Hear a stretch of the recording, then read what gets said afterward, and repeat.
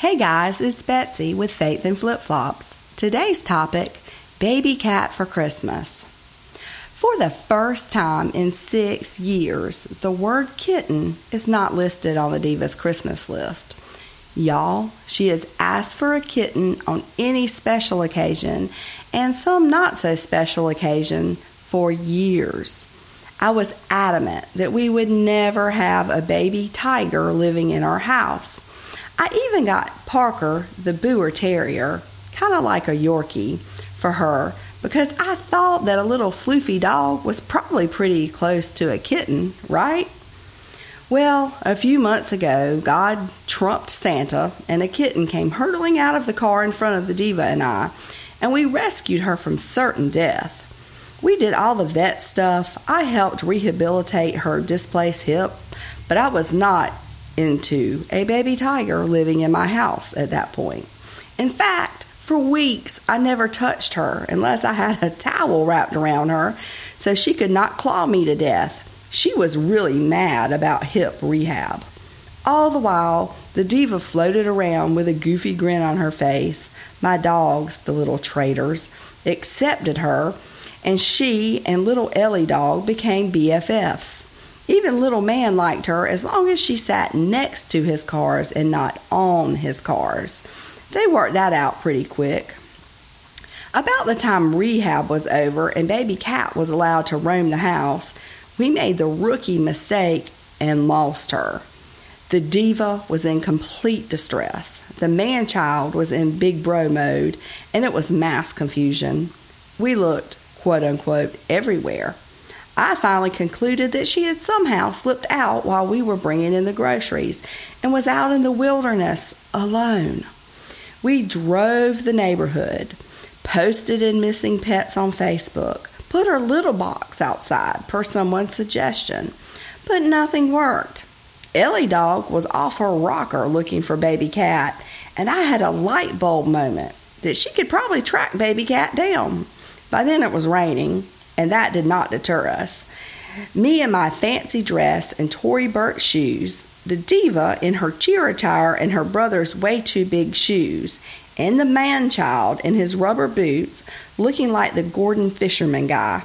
Oh yes, we were, as usual, a hot mess. Ellie was pretty serious about her tracking job. In fact, I thought she was going to lead us to baby cat, but she didn't. She did, however, track straight through the woods back to our backyard. Well, at least I know one critter knows how to get home.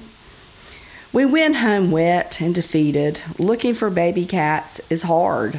Those suckers can climb things and hide in small places and, like I always thought, are sneaky. By then, our housekeeper was at the house and was fully briefed on our situation. She has known me since high school, so she is totally used to coming into our crazy town every week and just goes with it. I decided, since there was another adult in the house, that I would just go ahead to my appointment. And I left instructions that if anything crazy happened, to call me. Literally 5 minutes later, she called and handed the phone to the Diva. "I found baby cat.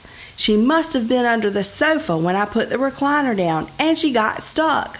I heard her meowing, and I rescued her." Yes, we searched the house, the yard, the neighborhood with our trusty tracking dog, only to find baby cat in our own house, lost in our own sofa. My cat-loving friends say that cats hide any and everywhere and are usually just lost somewhere in their own home. And this little escapade was just a rookie cat owner mistake. Go us. Later, the Diva pointed out that I sure did go to a lot of trouble to find a baby cat that I didn't like, and went on with her theory that I really did like the little tiger. Wait for it. This does not happen often. She was right. Somehow, in the rehab process, watching her bond with the rest of the family, and obviously the hunt for baby cat, my heart had given in and I liked her. My brain was holding on to the old idea that cats were mean and a bad idea, yet my heart already had a space for her. In truth, I don't not like cats. I just had no real knowledge of them. I had some misconstrued ideas in my head that I was holding on to even when the truth was unfolding in front of me. I went with my heart and let my head catch up once the truth hit. I like to nap with Baby Cat, and I like to hear her purr. She gets herself into some crazy situations that make me smile.